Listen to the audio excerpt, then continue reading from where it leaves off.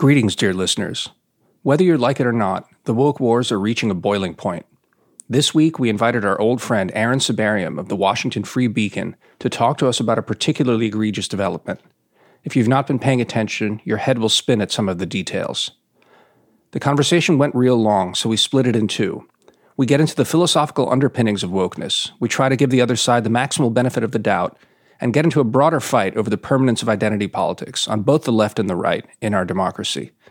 That's all for paying subscribers, so if you enjoyed this episode and want to hear more, head on over to wisdomofcrowds.live/subscribe and join up.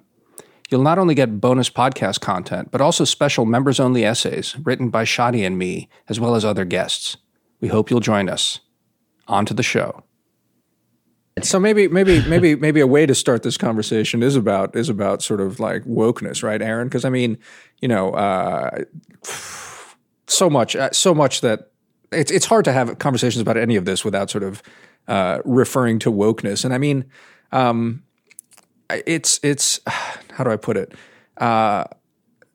We've discussed it here. I think you and I, when we were working together, I was always sort of the opinion, both arguing with you and Jason Willick, who came before you, that this woke stuff is just shit that happens on universities, and whatever it peters out and sort of the real world corrects for this. And so I think it's appropriate for me to say that I was quite wrong about that. That both you and Jason, coming straight out of school and starting to work for us at the American Interest, were arguing this stuff is real, it's big, it's going to eat the world. Damir, this has been your blind spot, though. I think that the last 2 years, ever since these issues have come to the forefront, you've consistently downplayed the importance of these issues. I was about to even say, just to even kick us off on this discussion is, not just a hat tip to Aaron and Jason for early on talking about this, but even to you, Shadi. I mean, the extent to which, what I want to, I guess, at least fess up to is that, just as you said, even to this day, even right now, going into this conversation, I still have this sort of kind of bias against not giving credence to this sort of stuff, but I have, I guess, this kind of weird optimism that if I personally am dismissive of it, it'll blow over, and my personal contempt for all of this will somehow infect and fix the world. I don't know. Anyway, just kicking that off as a big sort of mea culpa on the whole sort of woke stuff. You'll keep telling yourself that when you're being carted off to the gulag. Yeah. The gulag. Well, look, in some sense, we create our own reality, right? So if Damir decides that he's not going to take some of these issues particularly seriously, then for him, they will not be as serious.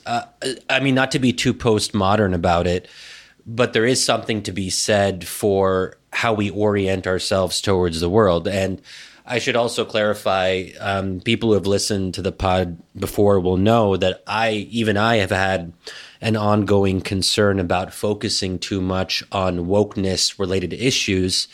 There is a danger that we become defined by this, still what is ultimately an important issue, but not the most important issue in the world. And, it's worth mentioning that the risk of war in Ukraine is growing. So people dying in Ukraine by the hundreds or thousands versus whatever woke issue we're focusing on a given day, we have to still put things into perspective, right? I guess. Yeah, I mean, all I'll say about that is I don't really follow foreign policy. It sounds like things are bad in Ukraine. I don't want lots of people to die in a Russian invasion. I've got to tell you, I don't know much about it. I don't really care that much about it. Yeah. And I suspect and I don't mean that to sound dismissive, but I suspect that for most Americans, right, what the woke stuff actually does affect their lives a lot more, or a lot more obviously than what's going on in Ukraine. Oh, no. I'm totally open to arguments that what's happening in Ukraine will somehow affect the economy or national security down the line somehow, sure. But in terms of one's day-to-day life, say, for example, that one is infected with the novel coronavirus, or it's rather not novel anymore, man. The novel variant of the coronavirus. And there's a really great medical treatment that you can get, but wait, you can't get it because you're white. Well, that's like a little more of an immediate threat to your well-being, and as we can discuss in a minute, that literally is happening in many states. To clarify, it's not just a right-wing talking point. No, I take your point, Aaron. I was using Ukraine more as like a metaphor for things. So how about something that is more domestic? Criminal justice reform, the mass incarceral state, so on and so forth. Those are things that affect millions of people on a daily basis. If we look at the prison and mass supervision population. So, I mean, there are other examples that we could use, but I take your point that this is still pretty important.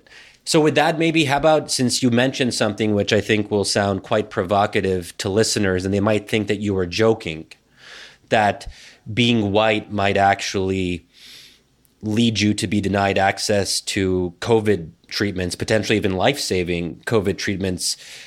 Can you clarify what you're referring to there to just get us oriented? Is that a real thing? Because when I first started hearing about this, I assumed that it was being exaggerated, or because like you think to yourself, wait a second, this can't be true. It seems self-evidently ridiculous that someone being white would be the decisive factor potentially. Yeah. So for those who are unfamiliar, here's what me and Shadi are both referring to. As of, I guess, less than a week ago, or 2 weeks ago maybe, at least 3 states in the union were using race as a criterion for determining eligibility for monoclonal antibodies and other COVID therapeutics. In New York, minorities automatically qualify for monoclonal antibodies because New York says that non-white race or Hispanic ethnicity should be considered a risk factor for COVID, and these treatments are only for high-risk people. And so the way that those guidelines work is if you have any risk factor, basically you are eligible. So an 18-year-old Asian woman, for example, automatically qualifies for monoclonal antibodies in the state of New York, whereas an 18-year-old white guy would have to have some kind of health condition to qualify. In Minnesota, they had a kind of COVID risk calculator that gave 2 extra points for BIPOC status, Black, Indigenous, or other person of color. It gave more points to that than it gave to being a 64-year-old man with hypertension. So if you're a 64-year-old man with hypertension in Minnesota under this scheme, you'd get 1 point, and an 18-year-old BIPOC person would get 2 points. So if they only had enough monoclonal antibodies for people who scored 2 points but not 1 point, you'd be out of luck. Point of clarification, though, I'm sure they take into account age, right? So the 64-year-old white dude. So they do, but in Minnesota, the way they take it into account is just, are you 65 or older?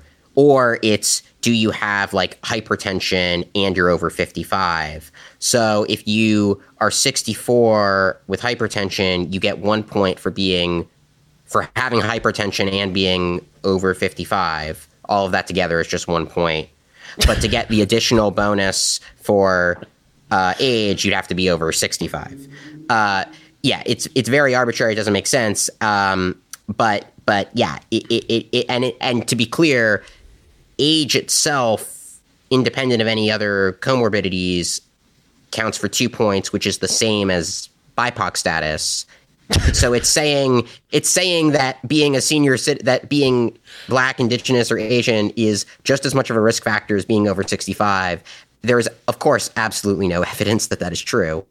And in Utah, they have a similar risk calculator, which gives you 2 points automatically for being not white, but only 1 point for congestive heart failure and a number of other conditions. And then there are even some private hospital systems that have adopted these schemes, and those are even more radical. This has now been they got rid of this after there was controversy, but SSM Health, which is a very large hospital system in the Midwest and South, 23 hospitals, they allocated 7 points to people who are non-white. That is more than hypertension, obesity, diabetes, and asthma combined. All of that combined is 6 points, but race is 7. And you needed to score like 20 points to get the therapy. So just by being non-white, you're basically half of the way there. So, Aaron, 2 questions before, just to sort of orient people here. First, to clarify, your reporting for the Free Beacon triggered a lot of, I think, action on this. And maybe you can like tell us what kind of like follow-up there's been and what's changed. But the other interesting thing, and I think it's important to orient people, is like, where is this guidance coming from initially, in your initial reporting? So, let me take those in the opposite order. So the guidance is actually coming in part from the Food and Drug Administration, because when the Food and Drug Administration issued its emergency use authorizations for both monoclonal antibodies and the new antiviral pills, they say this is for high-risk people, and then they list a set of things that can make someone high risk, and that includes age, diabetes, obesity. You've heard all the risk factors. But then they also include this little note where they say other medical conditions or factors, and then in parentheses, for example, race or ethnicity, can also place someone at higher risk for severe COVID. And so what Utah and Minnesota did in their triage schemes was they cited that line in the guidance explicitly and said FDA has acknowledged that race and ethnicity alone, apart from other factors, can itself put you at higher risk of COVID, and thus that means we are justified in incorporating this as a separate variable in our risk calculators. So they explicitly said that they were drawing on the FDA for this. Now, I mean, I think one could argue that that's sort of a ridiculous interpretation. The FDA did not literally tell states to engage in unconstitutional race discrimination, but they did supply kind of the disclaimer that was used to justify the discrimination. So now, what happened when this was reported? Well, by you. The hospital, by me. New York didn't back down at all, although they're now being sued by Stephen Miller's legal group, so we'll see what happens there. Utah said it was reevaluating its score calculator and made some changes to it, but it didn't remove race and ethnicity. So Utah is still racially discriminating in the provision of life-saving COVID care, to be clear. The hospital system claimed that it had retired the scoring calculator last year, the day that I published my story and the day that a legal group announced that it was suing. It's unlikely that that's actually true, but that's what they said. And obviously that's coincidental. Yeah, totally a coincidence, I'm sure. They also, though, they did not deny that they were using it. So they basically admitted to having illegally racially discriminated, but then they said, well, but like the evidence we had at the time suggested race really was this big a risk factor, but then we got more data. I do want to talk about that specifically though. So wrap this up, but let's then talk about like, well, then the last thing in Minnesota after my story, they just totally removed race from the guidance. Okay. Not to be self-aggrandizing, but it is quite possible that by writing the piece, I saved an elderly white person with hypertension. Quite possible. Okay, that's amazing. I haven't really met a lot of people who just save older white women or men, I guess, on just a regular basis through the reporting. So kudos, Aaron. Point of clarification. I want to make sure I'm getting this right. So I think that you had said earlier that an 18-year-old Asian person in the New York scheme would have priority over a 64-year-old white person. Minnesota. Sorry, Minnesota. That is actually that's actually true. That's a thing. So it's the gap is that large. 18-year-old Asian who has if I misinterpreted that, they've now had a week or more to explain, oh no, we weren't really doing that. You misread the guidelines. Of course, they didn't do that. They removed race from the guidelines, which suggests that I was correct. Yeah, so just one thing that I wanted to clarify for folks who may get the wrong idea. When they heard someone chuckling in the background whenever you said BIPOC, Aaron, I don't mean any disrespect, but I can't help laughing whenever anyone says BIPOC in real life, because like I see it written sometimes or on Twitter. I'm just not actually used to seeing it. No, sorry. Hearing it is a part that is like really. So I just chuckled. I just want to clarify that. But please go on. I think we wanted to. You were talking about where some of this comes from, Aaron. Yeah. So. So yeah, the FDA is where a lot of it comes from. At the level of just where they're getting the guidance, but then I take it you want to talk about sort of the deeper philosophical justification. Yeah, so where does this come from? Yeah. Because I think one thing that we're struggling with, or at least I'm struggling with, is we're laughing at these things, and obviously this is a serious issue, and I think there's a tendency sometimes to look at this stuff and to think it's so absurd and ridiculous. And then that makes it harder for us as observers to take it seriously on its own terms, in part because we don't necessarily understand the philosophical justifications for it. That's definitely something we want to cover. I think it's also important to talk about the causality issue, because I think that, and maybe that's actually a better place to start before the philosophy. So do you just want to clarify for us the debate about what causes what? Basically. Right. So look, the stated justification for this is that Black and Hispanic and indigenous people are at higher risk of hospitalization and death from COVID. And just what that means is, statistically speaking, it is true that certain racial groups tend to suffer adverse outcomes from COVID at higher rates than other racial groups. Now, obviously, as a legal matter, that's kind of irrelevant. You know, the Supreme Court has said that you can't. The law says you can't discriminate on the basis of race, and the way the Supreme Court has interpreted that is, you could only take race into account if there were no better race-neutral proxies that you could use to achieve a compelling government interest. And of course, the reason, presumably, that minorities are at higher risk of COVID has to do with socioeconomic status and having more comorbidities and all these other things, which all are race-neutral proxies that you could just use instead of race. Now, I think what you will hear, and I'm not so convinced it's true, but this is the argument, you'll hear that even when you control for socioeconomic status and neighborhood and comorbidities and everything, that there are still racial disparities.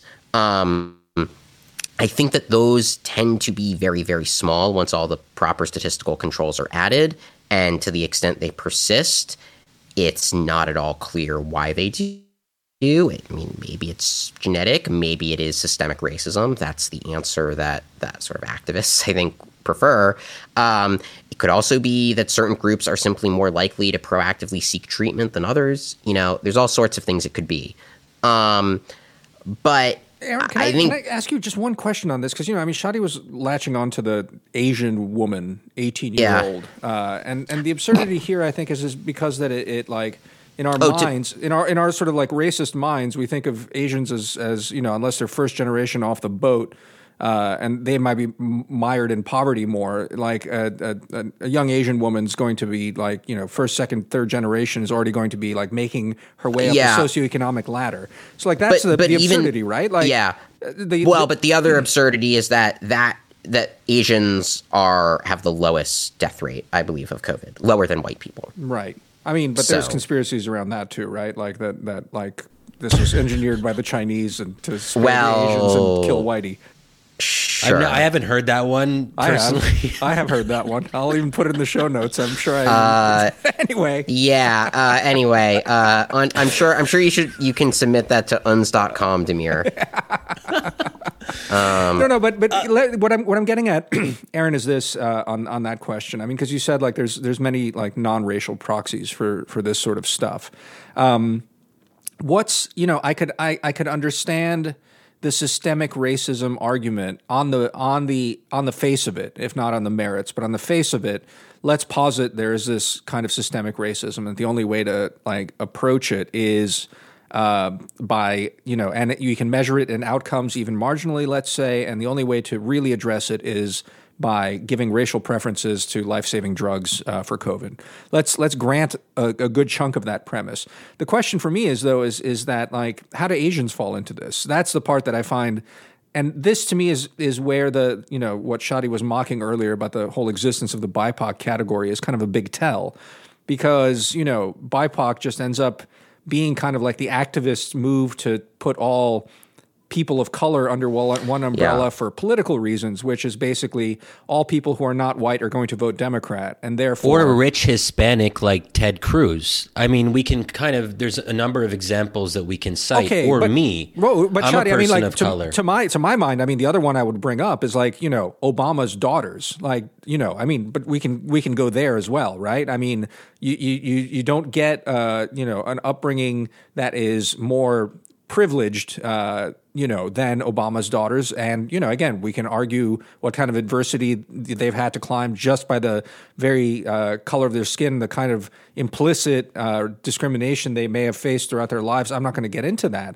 But still, it's the question of how are you measuring this and how you even justify it. Do you know what I mean? So that's why I'm latching on to the young 18-year-old Asian woman. And that so maybe, Aaron, you can talk a little bit about that categorization.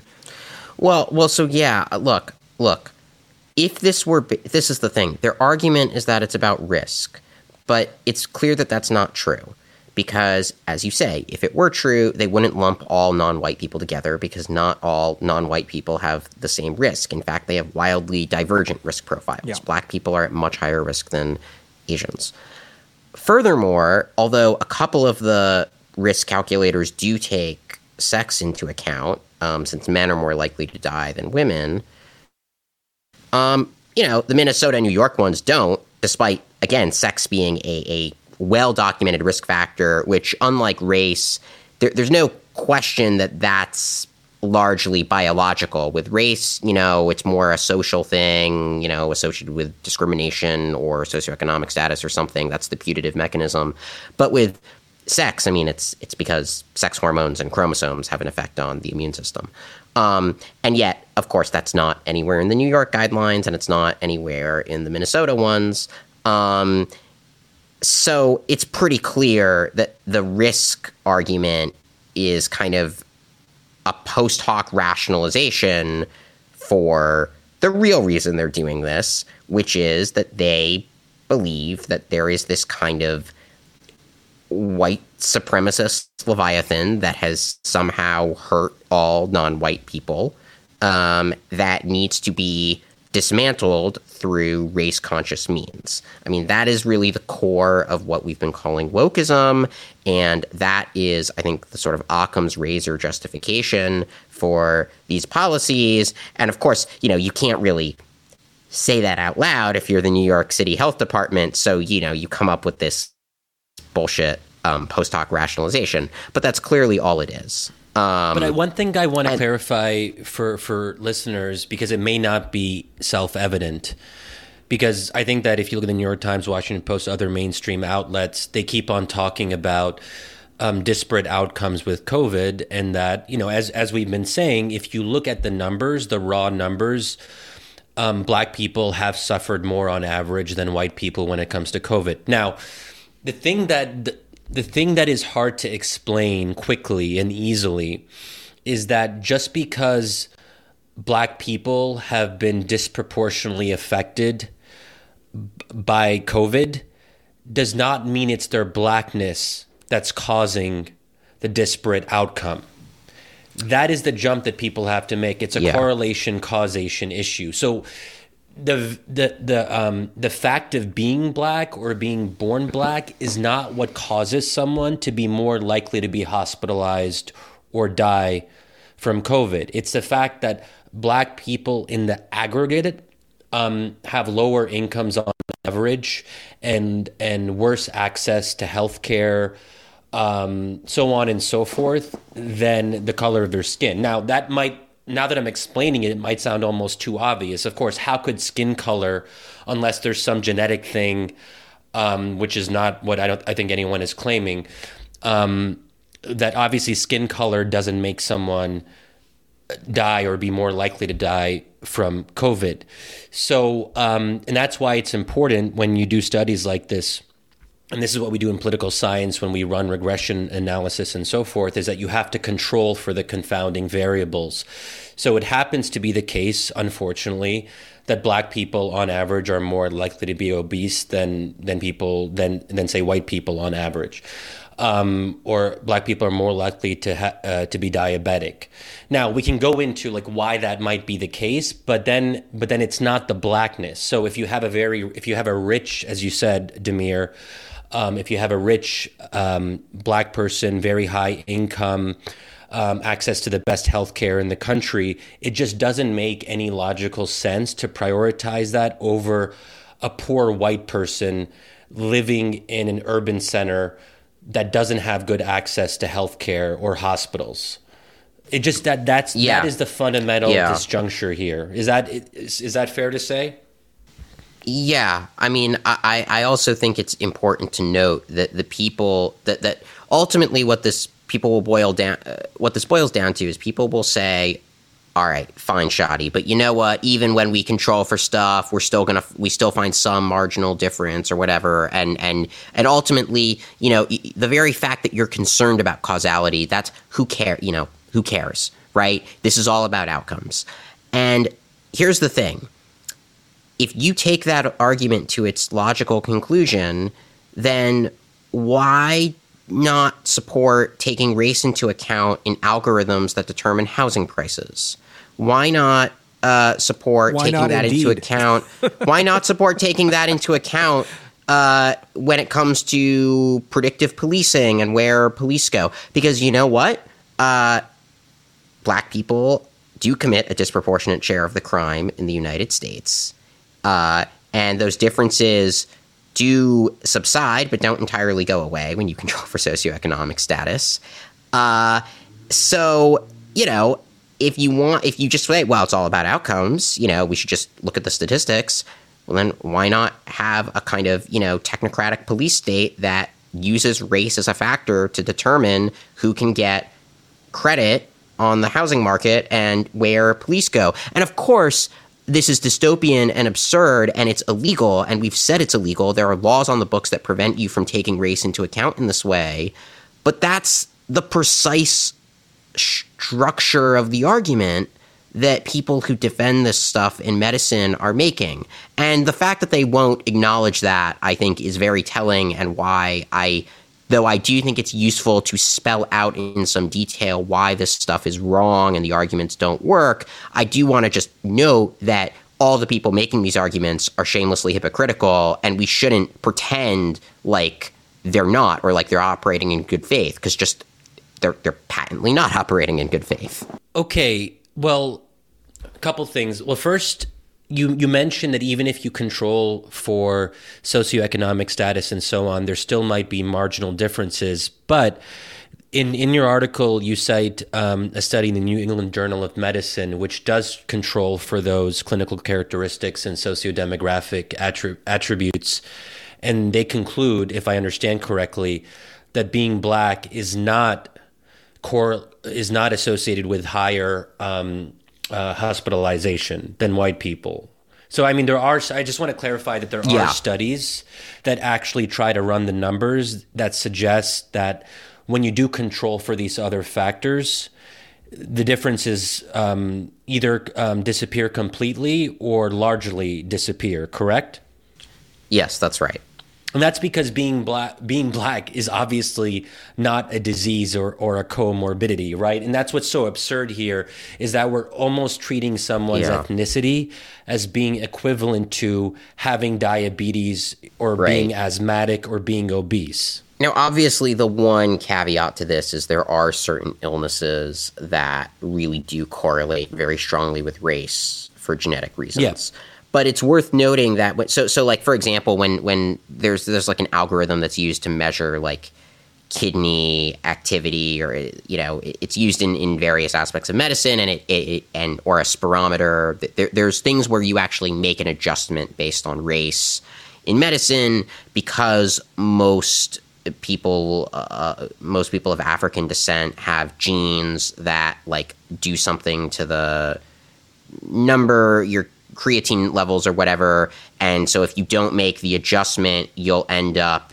having inaccurate information about their clinical status. But it's worth noting, right, that even there, what's going on is race is the best available proxy, unless you just screen everybody and sequence their entire genome. But it's still not race itself. It's a particular gene that is just much more commonly associated with people of African descent. So I don't think it's racist or problematic if you say, well, we haven't sequenced everyone's genome yet, so who are we going to recommend get a screening for sickle cell anemia? Well, like, black people tend to have it much more often, so that's going to factor into whether we recommend a particular individual patient get the screening. But again, that is not the same thing as distributing life-saving care on the basis of race. That's using race as the best available proxy for information about an individual's clinical risk factors. And the fascinating thing, though, I mean, just not to like beat the dead horse, but it's what I was getting at earlier, is like, and where this is a screaming lie about it, is that like by lumping in a set of supposedly politically convenient allies, race allies, into one category, and then marking things like that. That's the big tell on this, right? Yes. I mean, because everything you explained right now, I mean, these are complicated issues, and genetics and socioeconomics and all these things play out in very complex ways, and getting care to people based on that is not so out of the norm. So, I mean, again, maybe just to sort of like loop back before we delve into some other, like, I think related questions on this. What happened is that at some point in a faddish sort of spell, somewhat at the FDA, felt like giving a nod to racial equality and justice, and put a line in their guidance, their very broad guidance, that in fact one of the determinant things is race and systemic racism, which leads to socioeconomic outcomes, which leads to worse outcomes. So let's just put this in. It'll cause no harm. We'll caveat it enough in the FDA guidance, and it's fine. This then trickles down to, again, this kind of woke ideology is floating around. There's administrators, hospital administrators, health system administrators in these various states that are perhaps, also want to do the right thing. They latch onto this and then actually twist it and blow it up into this absurdity that you've identified and publicized at this point. And now they're backtracking off of it, basically, because it's indefensible on the face of it, right? I mean, is that a fair sort of like accurate tell of what basically happened here? So, I mean, to go back to my opening sort of remarks on this is where like my own poo-pooing of the woke thing, and this is, I think, something that you were arguing early on at the American Interest when I first met you. To me, it was that it's that this pernicious ideology sort of gets into people's heads, even not necessarily ill-meaning people's heads, and they're not thinking. They're bureaucrats. They're perhaps morons, and they latch onto this stuff, and in thinking that they're doing whatever the right thing is and this sort of stuff, you get these sort of, I mean, just moral grotesqueries is really what you've hit on here, right? Is that all fair? Mm-hmm. Like, as a description? Yeah. I mean, I would maybe add one thing, which is, you I think inadvertently used a construction that I would maybe shy away from, which was that it gets into people's heads. And that's true. I mean, it does. But that kind of implies it's a mind virus, and that the ideas just sort of colonize people's brains and turn them into woke zombies. But that's not quite how it works, right? What happens is it's institutionalized. It becomes the operating system of various institutions, which are often adopting this stuff out of a complicated combination of self-interested and ideological incentives. It's not all about just self-interest, but it's also that's not orthogonal to it necessarily. There's threat of lawsuits, there's, wanting to avoid bad PR, etc. Then there's also, I think, a desire to just look more. Bureaucracies like to look at outcomes because bureaucracies can't measure intent. So there's just a natural affinity. I think there's a kind of elective affinity between bureaucracies and wokeism, because what does wokeism do? It says, well, intent doesn't matter. It's all about outcomes. And so all of these factors, I think, kind of incentivize big institutions to just take kind of race consciousness as a given.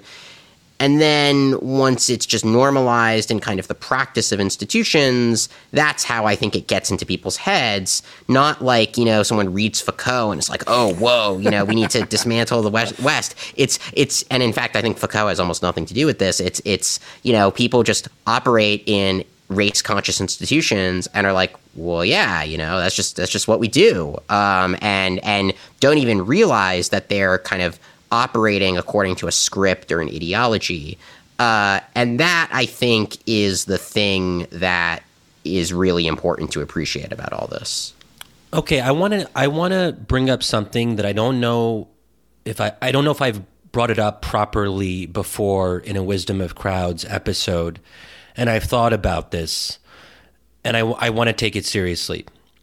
So part of our mission at Wisdom of Crowds is to take ideas seriously, even ideas we don't like or think are dangerous. I don't think we always give the woke perspective its due. And I think it's hard because obviously we don't like it. So, and we have to, in some sense, self-correct for that bias. But if we wanted to steel man the woke position on this topic, if we want to give it the best, most generous hearing it can possibly get. We've done a little bit of that already, but I do wonder if we push back with everything that we're saying now, and it sounds clear to us and obvious to us, and we go back to these woke advocates who support race triage in hospitals for life-saving treatments, and we say, guys, let's talk sense here. Here's why these ideas don't hold muster. Do they have a good response to it? And I think what we've gotten to is that when they hear pushback, they oftentimes buckle, but sometimes they don't, right? And I'm wondering if we want to dig down to the philosophical origins of these ideas.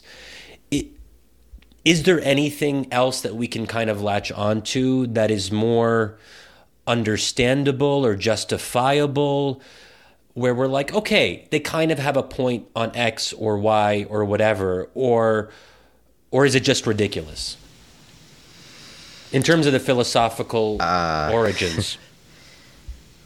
Well, look, I think this particular thing is ridiculous, and all the attempts to justify it have been facially absurd, and the people who are, even if they're not defending it, kind of running interference, saying, well, when Trump talked about it, he mischaracterized it, or trying to change the subject. So, I just think it's all bad faith and silly. Give us some more of these actual defenses here that you've heard, because honestly, I mean, I've picked up some, in sort of side fights around, as you were, talking about this stuff on Twitter. But give us what you would say were the most spurious and maybe the best faith attempts to defend it, even if it is this, as you say, sort of running interference. Just give us a sense of that. Well, I mean, the best faith attempt is to sort of play this game where you say, well, but it, doesn't poverty and all these other social things affect health outcomes, so why can't we take race into account? You know, if you'd be okay with taking those other things into account. I think it's pretty clear that, those other things aren't actually protected classes, first of all, so there's a legal distinction, and B, given just the history of the United States, it's obviously, I think, more poisonous to take race into account. Talk to me about the protected status, because I maybe 30% understand what you meant there. But under civil rights law, Yeah. right? Race, sex, now with Bostock, sexual orientation and gender identity, and a number of other characteristics. These are things you can't discriminate on. Right. Poverty is not one of those. Poverty you can discriminate on, sure, okay, but this is. I do want us to get on this eventually, because the thing that jumped out at me. Go ahead, say your piece. The other thing I would say is, race. It's like, again, it may have some independent predictive value here. It may, although I'm skeptical, but it clearly, I mean, you used the example of the Obama kids, right? Like the idea that alone, that the Obama kids are at higher risk of COVID just because they're, I mean, you say it out loud and it's like, it's obviously absurd. So, I mean, that's why on this one, I just think the woke side it's so facially ridiculous that when people play these games, it's like, it's just, you can see right through it. I mean, I think the other thing people will do is they will take someone will read my story, or they'll have watched Fox News cover my story, as I suspect may have happened with a certain former president who was in the news recently. Watches Tucker, who actually, I think, basically characterized it correctly, just in a very incendiary way.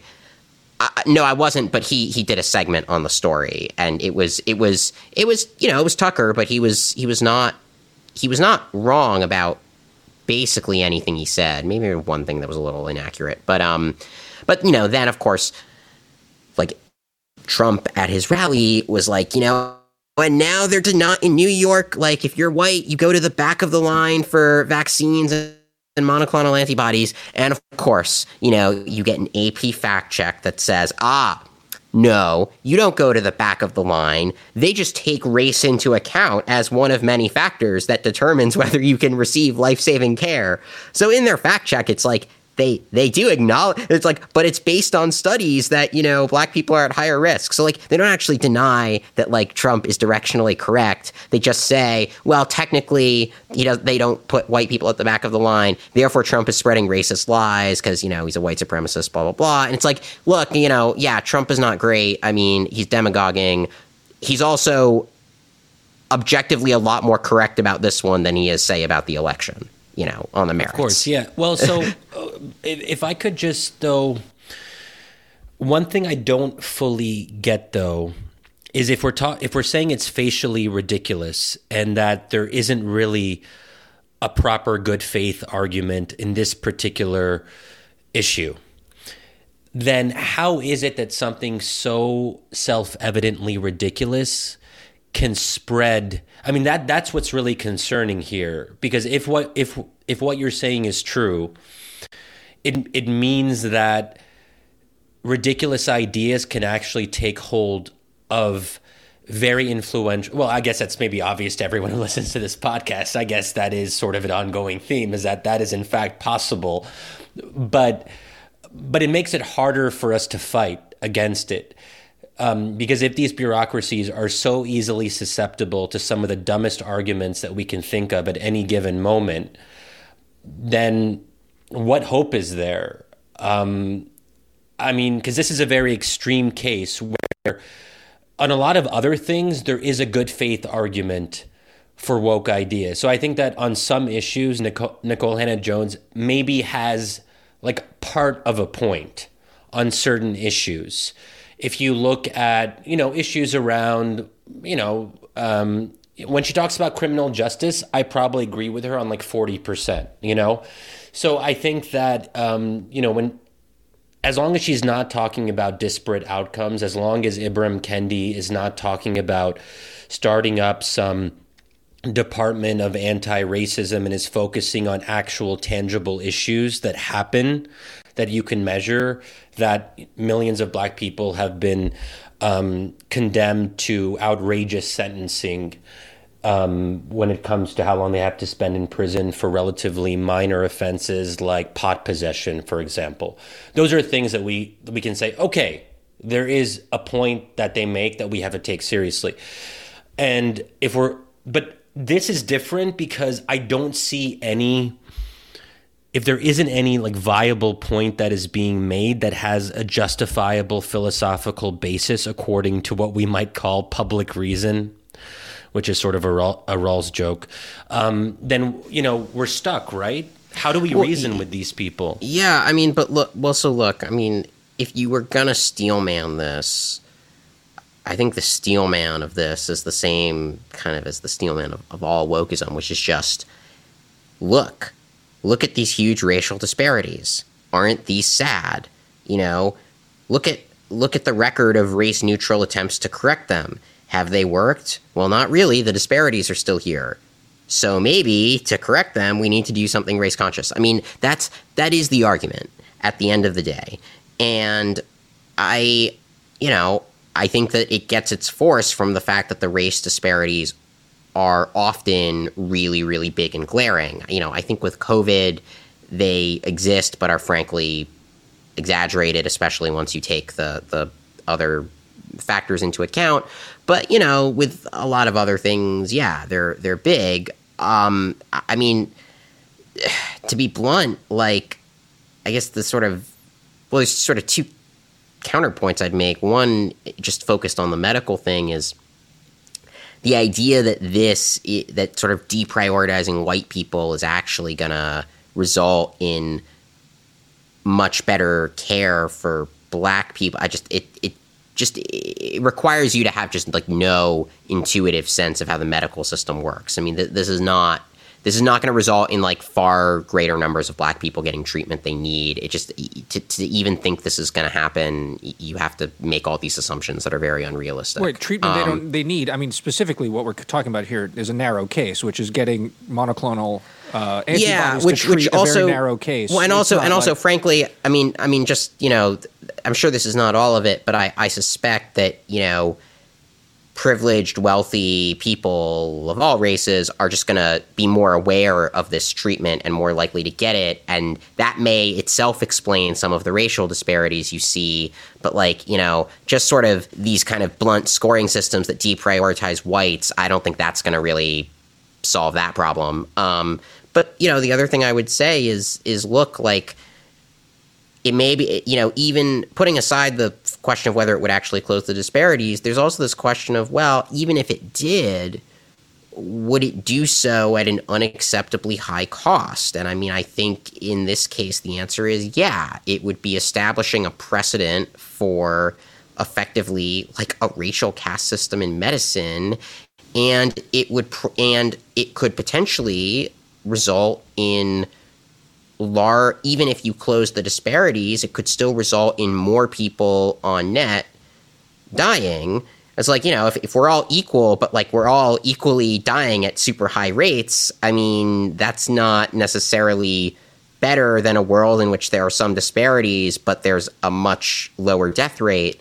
So, and that's that's just a special case of the counter argument in all of these examples, which is even if you assume that the woke race conscious policy will work, there are costs to it, right? And, like a world in which, Black and white people are incarcerated at exactly the same rates would be nice. But if you try to socially engineer that under current conditions, in practice, it's going to mean either that you throw lots of white people in jail who didn't do anything wrong, or that you let out a lot of people from jail who probably are dangerous and kind of do need to be locked up because they're not just like the guy who was dealing pot on the street. They're like violent criminals.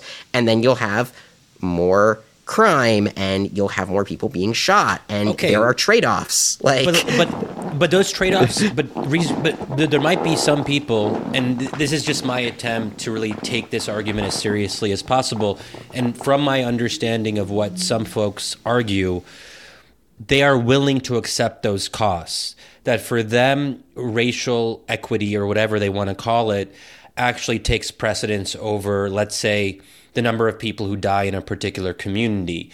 That they would say that some things have to be done, even if they are in some technical sense unjust, because Black people have suffered from injustices for the last 300, 400 years. Why is it so bad to have white people suffer from actual injustice for 30 to 40 years? But, if we play that out, Wow. that's an argument that we can understand. No, but Shadi, let me just go back to the part where this breaks down, and it's not about Black people; it's about Asians, for fuck's sake. I'm serious. Like, this is where it comes down to. This is where the absurdity comes out on this.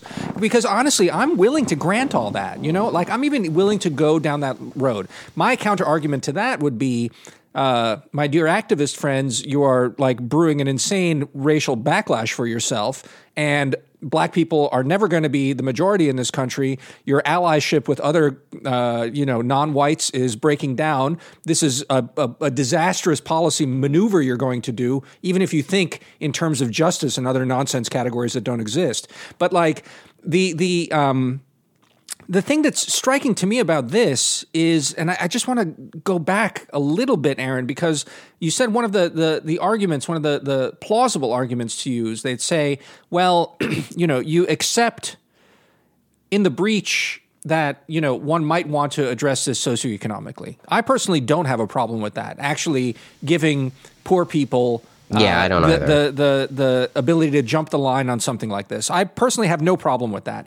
I think what's interesting about it, sometimes gets elided in the way we talk about this issue, and this is not really give, because I'm making a very clear case here that I think the racial preference thing is absurd because it privileges races that are not being discriminated against, and BIPOC is a dumb category for that reason. I think all this sort of paranoia about Asians getting mutilated. Okay, left Demir, and right. what if we narrow it to just Black people then, or descendants of slaves in particular? Well, but again, I think, as I said, I think that would be a very destructive policy because you won't be able to sustain it, and majorities are going to rise up against it and crush it. And then I think that's practical, though. That's practical. You're arguing on practical terms. Philosophically, though, are you open to that?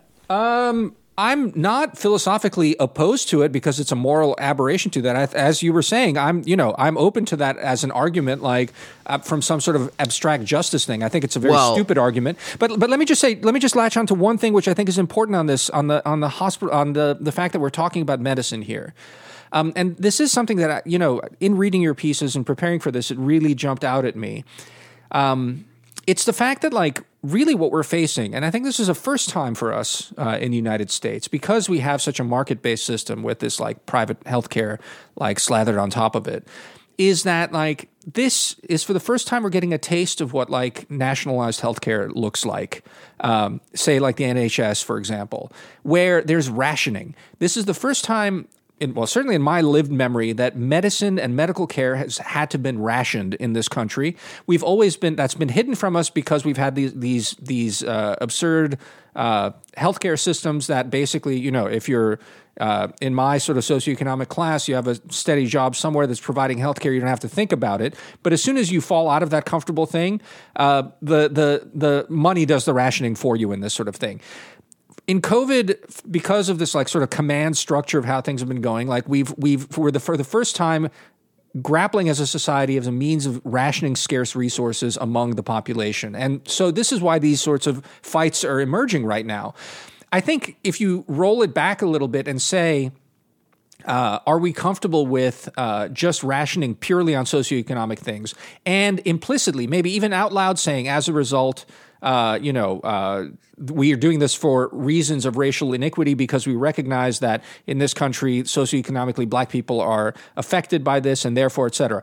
I would still, not be comfortable by, letting Malia Obama get preferential access because she's super privileged, and I think this is on the limits where the sort of racial category breaks down. But I think we really do need to talk about how this tells us also something about our society, how if we were to have a social safety net, how impossible it would be for us right now to even apportion such a thing, because we can't even think about equity outside of in clear ways in this country anymore. Yeah, I don't know. Well, I would say, yeah. I mean, I would say this. I think most people would argue that unlike race, socioeconomic status just intrinsically, almost, at least in the United States, without as big of a welfare state, intrinsically limits access to care and thus is intrinsically a risk to health in a way that race is not intrinsically. So I think that's a big part of why I have a kind of different intuition about using class. And then also, there's just a basic idea that, the people who are at the bottom of society is sort of the Rawlsian argument, just, we should set up society so that they are taken care of. And I just think it's not actually true that you're at the bottom of society just in virtue of being black and thus deserving of special treatment because, Malia Obama is not at the bottom of society. A poor black kid from Anacostia, or for that matter, a poor white guy from rural Appalachia, those both strike me as, people who ought to maybe get some priority for care. I will say too, like, I don't love it when people try to sort of get out of the kind of tough philosophical questions about distributive justice by saying, oh, well, we should just have more because, well, of course, but we don't live in that world. So I'm not trying to do that. I do think that there are real questions here that need to be answered. It's kind of unavoidable. You have to, come up with a policy to allocate this stuff somehow. I do think it's worth noting that we could be facing maybe fewer of these decisions if, we had upped hospital capacity more than we did, or if Biden had purchased at risk more of the Pfizer pills. I know that they take a long time to produce, but my understanding is that he has not done quite what Operation Warp Speed did, where they just basically in advance bought up a ton of vaccines that they didn't know would work.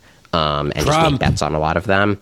No, but like but seriously, I mean, I could be wrong. I mean, I know that they bought some in advance, but I don't think it was quite at the same scale. And look, some of that is because they thought that with the vaccine it would just go away and they wouldn't need it. But